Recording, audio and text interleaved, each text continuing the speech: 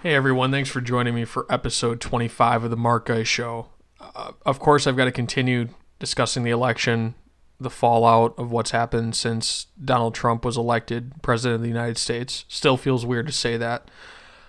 But I wanted to discuss the protests, and I wanted to discuss how, and I did in my previous episode, but I wanted to elaborate on it even further, how really libertarians have been right on these topics all along, and I hope that Democrats and especially the far left progressives can start to realize what we were saying all along. We were saying what happened under George Bush obviously was dangerous, and then Obama has continued to accelerate that, continued to make the executive branch more and more powerful. And we tried to warn you, and all it took was for somebody else to get into the office and now be able to use that power against them.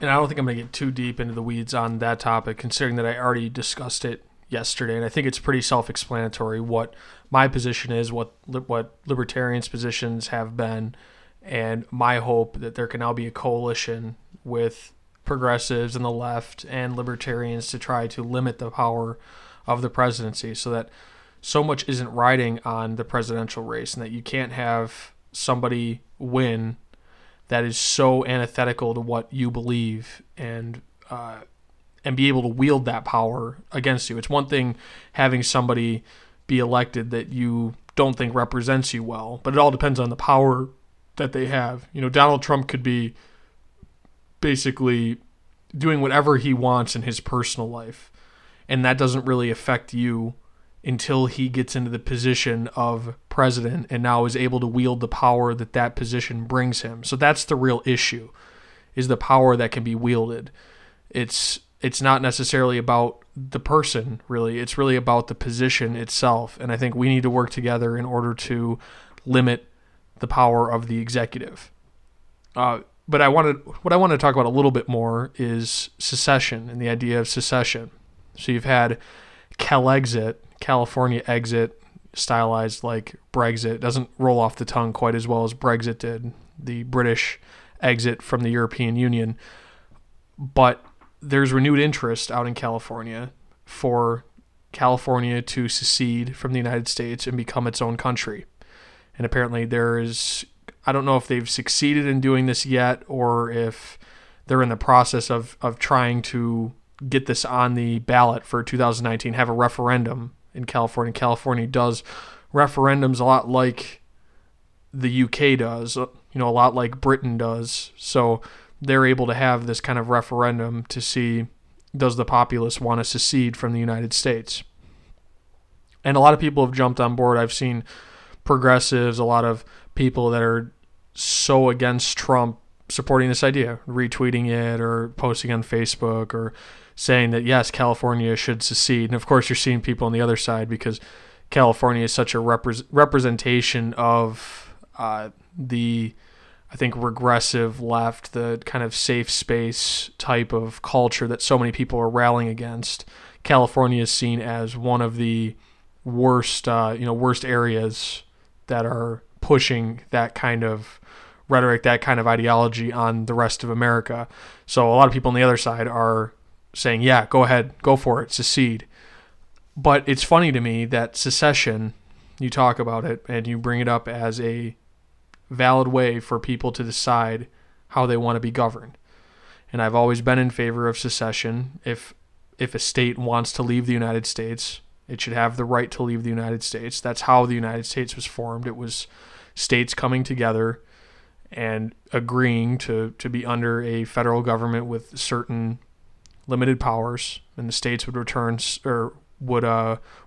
certain powers and authority themselves. And if they wanted to end that agreement, they could easily do that. That's really how this country was set up. That's why it's called the United States. That's why all the states are states and they're not provinces like they are in other countries, because they're not political subdivisions. They really are their own states that have come together in a kind of confederacy under the federal government. Now, of course, we've gone much more to now the states effectively being provinces. And I don't know if the states in the U.S. hold that much power than the provinces do in Canada, for example. I don't see too much of a difference now, but that was the original intention. So states should have had the right to secede, and I think if they didn't have the right to secede, the Constitution never would have been ratified by the states, because basically that would have meant that once you join the United States, you are there forever, regardless of what happens under that federal government, regardless of what happens. The people would not have stood for that back in the late 18th century. They just would not, and that never would have been ratified. So I think states do have the right to secede from the country. That's one of the big reasons why, despite not agreeing with the South ideologically in terms of them having slaves and continuing to have slavery legal, it was every right of those states to decide, we don't want to live under the rules that the federal government is setting for us, so we would like to leave and create our own country. And they should have been allowed to secede. 600,000 people would not have died in the Civil War had that been allowed to happen. But anybody that has made this sort of case in recent times, Tom Woods is a great example of this. I know he's been called a neo-Confederate for basically making the point that states have the right to secede. The federal government was encroaching upon the southern states. At least they thought that the federal government was encroaching upon them in the Civil War. They tried to secede. That's one of their rights, because the Constitution would not have been ratified without the ability to secede. And if you had tried to say back then that states, once you join the United States, you are in it forever, and if you try to leave, you're going to be invaded and you're going to be forced to stay within the United States, it never would have been ratified. And that's the point that Tom Woods tries to make, but he's been labeled a neo-Confederate by a lot of the mainstream media and been called an extremist, and they even extend it to him being a racist because that's what he supports. They extend him supporting secession to him supporting slavery. But all he's doing is being consistent, because I fully support California's right now. Is California now, can you compare that to the southern states prior to the Civil War?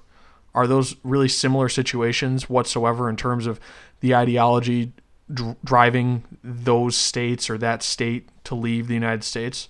No, it really couldn't be any more different situations, except that they are both areas that would like to leave the United States, states that may want to leave the United States. Of course, the California referendum, I don't know if it would pass, and it very well wouldn't pass. So I'm not trying to talk like this is imminent or anything. And of course, the referendum, if it even does get on the ballot, it wouldn't be till 2019. So this wouldn't be till a ways down the line. But it was something I thought I needed to talk about. But the mainstream media labels Tom Woods a racist, or at the very least a neo-Confederate, for making those points.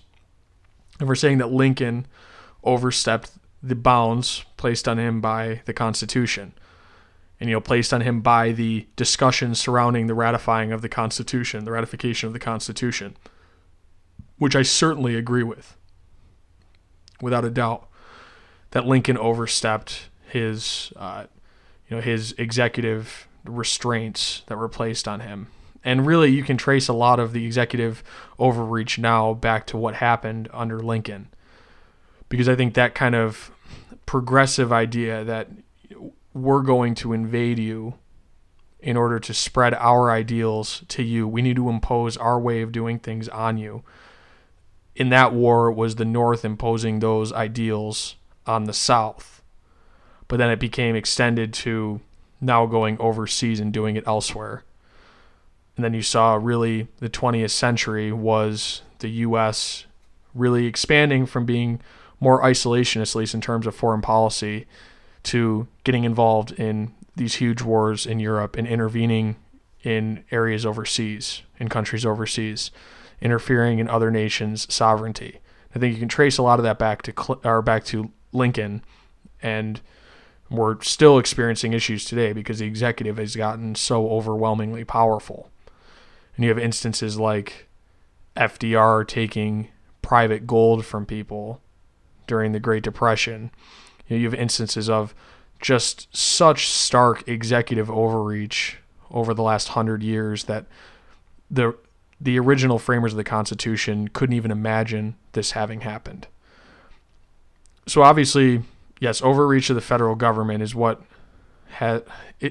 now results in California feeling like it needs to secede because their guy or girl didn't get into office and isn't going to wield all the power that the president now holds.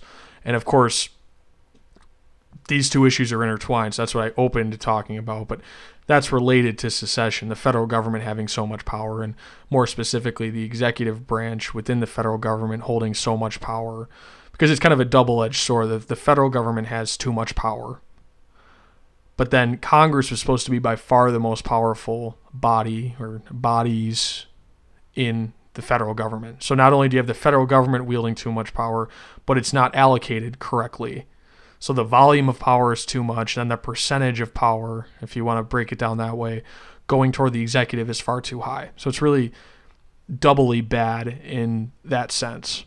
So that's why California feels the need to secede. We don't get our guy into office. We think Trump is so inflammatory that we need to leave the country. And I say they have every right to, and I completely support them. But I also want people on the left, the progressives, that's most of the people that are making these kind of points that are now going onto the side of supporting this ballot initiative. They need to see now that secession is a right within this constitutional framework. States have the right to secede, and I don't care what the reason is. If that state wants to leave, they can leave. It doesn't matter if it's for the most humanitarian reasons in the world. They don't want to be a part of some of the evil things that our government has done, or it could be because Utah wants to institute polygamy, and polygamy is illegal in the United States, and they would like to have their own nation and be able to do things the way that they want to do things. That is every right of those states to do as they please. And if you had tried to say otherwise, that the federal government has the right to force states to stay within the United States, this country wouldn't exist, because the Constitution never would have been ratified, and we would have remained 13 individual colonies at best, loosely bound together by the Articles of Confederation, or maybe that would have broken down and it would have been individual countries, and we would have been far more like a less populated Europe, in terms of the different states and how populated they are. We would have been much more like Europe than being one country today.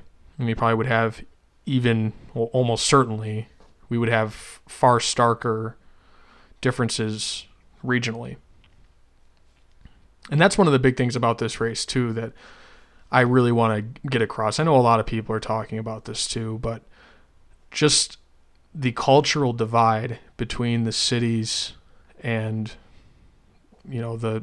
between the big coastal cities, really, and the smaller cities and rural areas inland.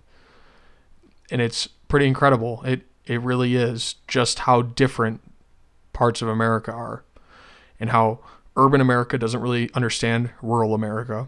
The cultures are so different, and rural America doesn't really understand urban America. And I don't think there's necessarily anything wrong with that either way. I think when the country is this big, it's bound to happen. I think where the issue comes in to account, though, and where it begins to matter, is the people in the coastal cities. So the urban elites, I'll call them. And I know that there are a lot of poor people in these cities too, so I don't want to say that, but the predominant voices coming from those cities are part of this urban elite. They denigrate the rest of this country at every turn. And you're seeing that now. Trump wins. And what do people say? What are people saying? Shame on you, red states, for supporting a racist, bigoted guy like Donald Trump, for supporting the worst candidate for president in American history. That's what people are saying. Shame on you. You should be ashamed of yourself, white America. You did this. This is all your fault. We hate you. And you saw a lot of people swearing at white America, and and I know that not all of flyover country is white. It is more white than the rest of the country. But they want to act like middle America doesn't represent America. It doesn't represent modern America. That was a tweet that I just read, and I've seen similar sentiments elsewhere. That these these people in flyover country need to get out more, need to, visit cities, need to see people from other cultures. But that means they're implying that the cities do represent America, that that's modern America, and that the rest of America, middle America, flyover country, whatever you want to call it, isn't in line with modern America, but the cities are. But neither are a representation of America. It's a mixture of the two, and they're two very different places. But what the urban elites don't understand is that when they're trying to say that basically middle America is backwards, that means that they're saying that the cities are progressive. And I don't mean progressive in terms of political leaning, though they do tend to lean left, but I mean progressive in terms of being ahead of the times. And then the rest of the country isn't. They need to catch up, or we need to understand that they're lagging behind. That's kind of the condescending tone that people are now using to talk about the rest of America. And I think it's just demeaning, and I think this is the kind of attitude. They're trying to explain it in a respectable way, in a respectful way. But there still are these undertones of condescension. And I think this is the attitude. It's still coming out. This is the attitude that helped to get Donald Trump elected. Middle America, people acted like poorer whites, working class whites, had nothing to be concerned about. They were told you have privilege because of the color of your skin, and where the real issues are in this country is with minorities struggling. But poor whites have been struggling in this country too. They've been going through the same negative trends that a lot of minority communities throughout the country have been going through. But you don't hear about what's going on in the working class white communities. You don't really hear about that on the national stage. And so they have somebody like Donald Trump that comes to them, and they seem to buy into his economic message. They think that he's going to be better for them in economic terms than Hillary Clinton is. And I said yesterday that I don't think he's going to be better for them than Hillary Clinton would have been. I don't think there's going to be much of a difference for them, to be very honest. But all that matters is what they thought. All that matters is what they thought when they went into the voting booth. And so that's why they decided to vote for Donald Trump. They didn't become racists overnight over the last 4 years, because these were the areas that swung toward Trump supported Obama in 2008 and 2012. And in a lot of those areas overwhelmingly supported Barack Obama, but they swung to Trump this time around. So it's not about race. It's about these people saw Donald Trump as a better option for them economically, and they think that the Democratic Party has lost touch with them, with people in their predicament. And they focus so much on identity politics and focusing on the plight of minorities that they've ignored the issues of these predominantly white working class communities that are struggling in very similar ways to minority communities throughout this country. So I think that was the story of the election. And this was a big part of these urban elites, and the Democratic Party is dominated by them, by these a lot of these intellectual types at colleges, and isolated in a lot of ways from rural America, from middle America. And they're the ones making the decisions for the Democratic Party. And then your nominee, of course, Hillary Clinton, couldn't be further removed from what goes on in middle America. She's been part of the machine for decades. She's extremely rich. And I'm not trying to imply that Donald Trump is intimately familiar with middle America either. Of course, he's very similar, also an urban elite, and I think he just knew better. I don't know if he had better guidance on this, or if he just is able to do it naturally, but he was able to better connect with these people on a certain level. And no, it wasn't because he was talking about building the wall. It was because he was coming into these communities and saying, I understand your plight, and I'm going to do this, this, and this. And of course, they weren't very specific things, and I don't think there are things that are actually going to happen or going to benefit people economically, but they responded to it. So I think that's the big story of this election too. There are a lot of things to talk about. And I talked about a lot of things in my episode yesterday. I don't want to keep reiterating the same points, but I think the urbanites, people in the coastal cities, need to wake up and need to realize that you can't denigrate the rest of the country and expect those people to continue to turn out for you and to continue to vote for your chosen candidates. I think that's what happened here. Another thing I wanted to discuss, I'm going to switch gears a little bit, but is the Electoral College and how it's being denigrated, demonized by a lot of people in the Hillary Clinton camp or people in the anti-Trump camp, and how they want the Electoral College abolished. They want it to be by popular vote. Whoever gets the most votes for president becomes president. That's what they think.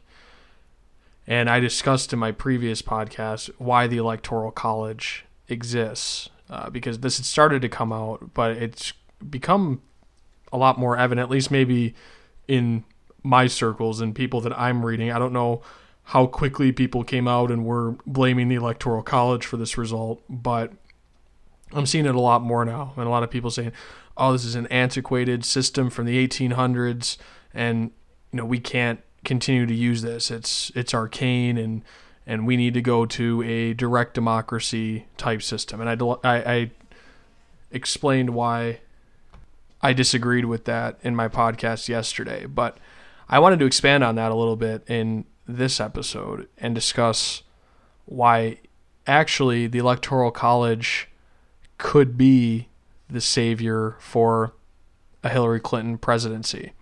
And this isn't how people are framing it in the Clinton camp. People are just now saying, oh, because the delegates can conceivably not vote for Donald Trump, even though the people of that state wanted, they voted in a majority for Donald Trump. They don't necessarily have to cast their vote, their electoral vote in the Electoral College for Donald Trump. Now, maybe Clinton can somehow win, or we can get Trump under that 270 threshold. But they're not looking at really the historical reasons why the Electoral College was set up and why it's set up that way. And really the reason why it was because the founders were very distrustful of direct democracy. They did not trust the people to be able to elect the most qualified person for the job, and that's why states would choose, and how the framers envisioned it would be district by district, and so somebody would represent a particular district.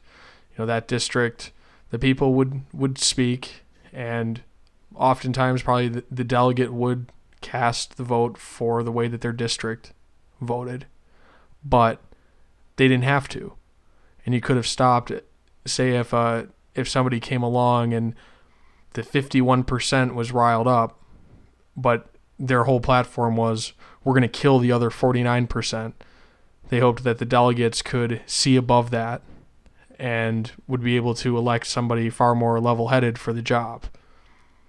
So this actually is the way that the Electoral College was out there to prevent a fascist from rising to power, and to provide a check on direct democracy, because that's what is so dangerous about direct democracy, is you can have 51% of the people deciding to steal everything from 49% of the other people, and the other 49% cannot do anything about it because the 51% have spoken. And if that position has a lot of power, then the 49% is absolutely screwed, and you're bound to eventually get into huge resentments and probably civil wars of some sort under that. And that's why the founding fathers were very distrustful of direct democracy like that. That's why this was a constitutional republic. Now we've gradually burst down the barriers, and we are far closer to a democracy than to a republic.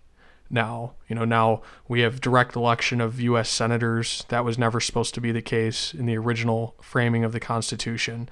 It was originally, they were supposed to be elected by the state legislatures. And so it's supposed to be something similar, I guess, to the House of Lords and the House of Commons. Not exactly, but the House of Representatives was the directly elected representatives of the people, and then the Senate was the more, the anointed choices by the state legislatures. So the states would determine however they elect their legislators.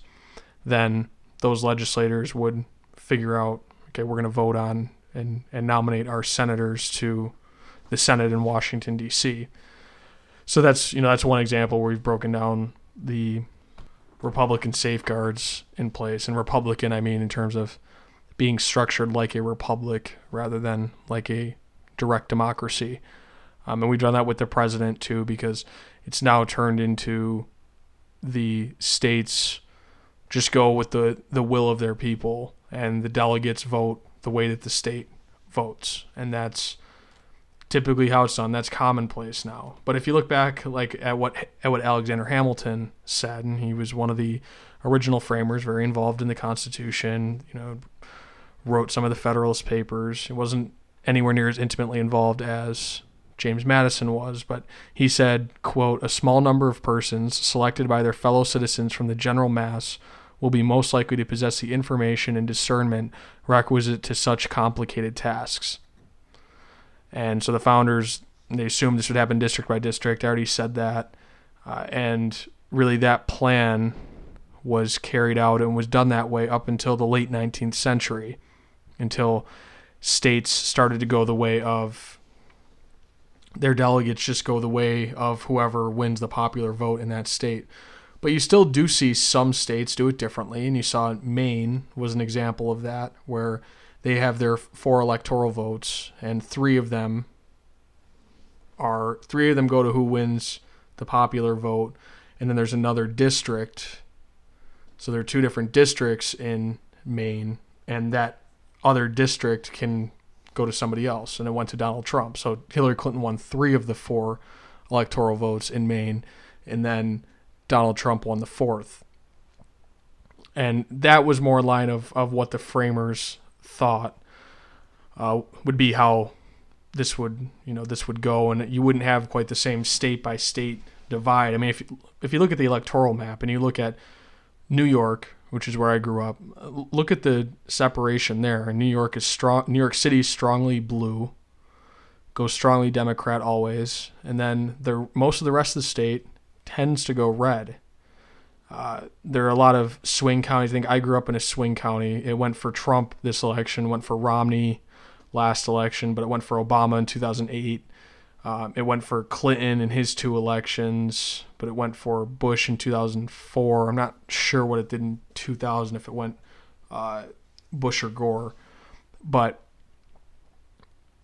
Minnesota is very much like that too. I live basically right on the North Dakota-Minnesota border. And Minnesota, if you look at the map, how red most of that state is, and then really Minneapolis and the surrounding areas and Duluth pretty much are the strong blue areas. So having different districts and being able to send your electoral votes based on how those districts vote is a step. It's a step further away from direct democracy, and there's a removal there from direct democracy. But really what the founders envisioned is that those delegates would be able to cast their vote really how they thought best. And yes, there probably would be pressure to vote the way that your populace voted, and probably considering that they would come from that area, at least in the way that they envisioned it, these would be people that were community leaders in this particular area. They would tend to reflect the values and the interests of the people that they're representing. So that's how the Electoral College was supposed to vote, or supposed to be when it was originally conjured up by our founding fathers. And it's turned into something completely different from what they originally envisioned. I still like the idea of the Electoral College because I think it is a way that the more populous states can't run roughshod on the rest of the country. Because you could have California and New York. Those are the 2 most populous blue states, but running roughshod on the rest of the country. And that's really how the Electoral College has balanced the presidential races over time. But this could have been, so if we'd stuck to what the Constitution says and we hadn't transitioned into this more direct democracy, Hillary Clinton could be president right now. And of course, I don't know if under that system, if we would have had the same two candidates or if things would have been completely different. There's no way to know. But say if we still had those limits in place and each delegate went and represented their district, and if enough people were really scared enough of Donald Trump and really did think that he was this fascist authoritarian that so many people are saying in the anti-Trump camp and in these not my president rallies, then they could have switched their vote, their electoral vote, from the will of the people that they're representing. They could have done that. And that's one of the safeguards that was there as part of the Electoral College. But this is what happens. I'm not trying to say the Constitution is perfect by any means. There are certainly flaws, and I don't want to be a Constitution worshiper. But these were brilliant people that crafted the Constitution, and the things that they did for a reason. And most of them are very well thought out and are, if you're comparing how we do things today to the way that they drew it up, those ways of doing things are far optimal to the way we do them today. And so I think there's another area I've talked about having now a left libertarian, a progressive libertarian coalition, is maybe you should start thinking about maybe there is something good in that Constitution. Maybe we don't need a living Constitution. Maybe it backfires on us, because that's exactly what has happened here. And a lot of the progressives, I think, led the way back in the late 19th century to move more toward direct democracy and to do things the way that we do them now, because they thought that they can get a majority of the vote and they can dictate policy. Well, now it's backfiring on you. And now you have a majority of the country, and I know I'm saying majority, at least in the Electoral College terms, but you have a substantial portion of the population that's going against what you've preached for years. It's a rebuke of Obama. It's a rebuke of the Clinton dynasty. It's a rebuke of really establishment Democrats over decades. And if you had the original constitutional safeguards in place, maybe things would have gone differently here. Maybe they would have been scared of Trump like you are. Maybe they would have seen Trump as a fascist authoritarian like you do, and they would have gone to the Electoral College and cast their vote differently. But that's not going to happen because of the precedent that's been set. So a lot of times you reap what you sow. And I think we're seeing that over and over again with the left was plenty, they were ready to sit back and let Obama do whatever he wanted and not criticize him for taking on more and more executive power and for doing a lot of the things that he did and keeping us involved in wars overseas. Because it was their guy in office, they weren't going to criticize it.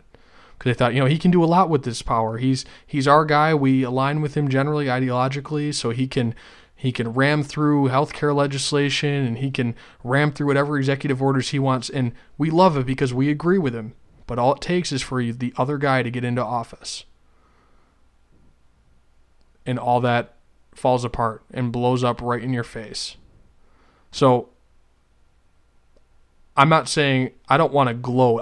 I want to move forward, and I want to now have a coalition. I'm not changing my principles and what I've been harping on for years, but I want to make it clear that this hypocritical stuff isn't going to fly, and it's going to keep blowing up in your face.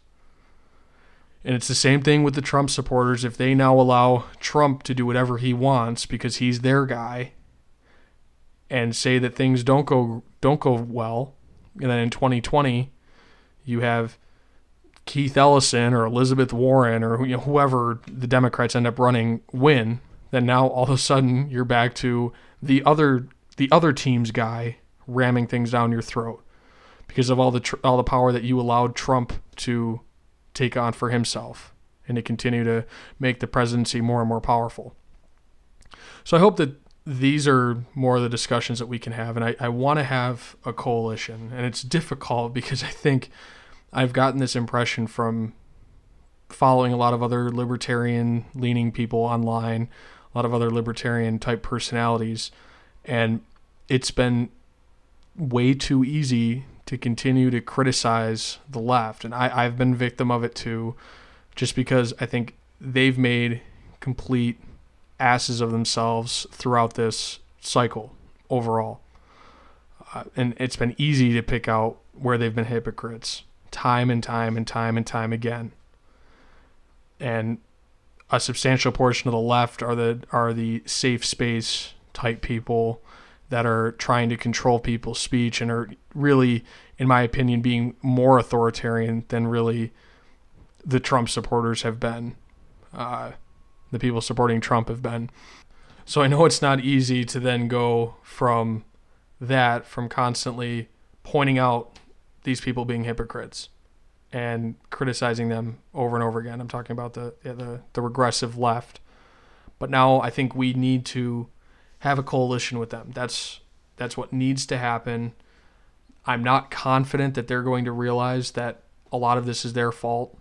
That really, I would say most of it is their faults for playing identity politics, for sitting back and letting their guy take on more and more power while he was in office, for ignoring the plight of working class white Americans.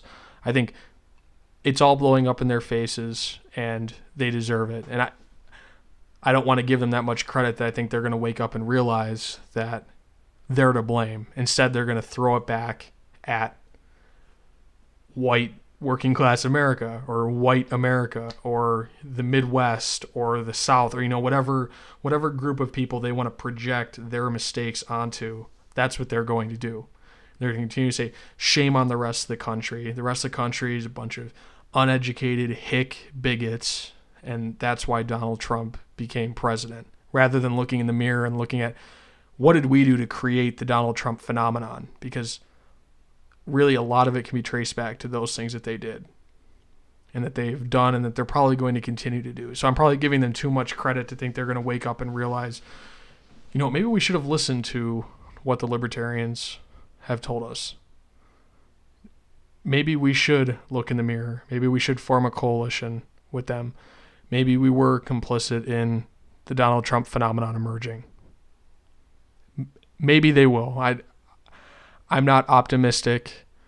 I think you saw how Republicans switched gears so much from allowing George Bush to take on so much power to then criticizing Obama from day one in office when he was doing many of the same things that George Bush did and just kind of continuing the same policies and continuing the same rule by executive order and continuing to involve us in the same wars and continuing to expand entitlements and just expanding the size and scope of government. But they criticize it because it wasn't their guy now in office. So the Republicans are guilty of it too. But the Republicans aren't the ones that we're going to be able to make a coalition with, going to be able to form a coalition with in order to limit executive power, because now they have control of the executive branch and of both houses of Congress. So they have no incentive now to want to limit executive power. And if I thought that they would, I would be saying, yeah, let's have a right libertarian coalition to try to do this, because it doesn't matter to me who I join up with. Both sides are hypocritical.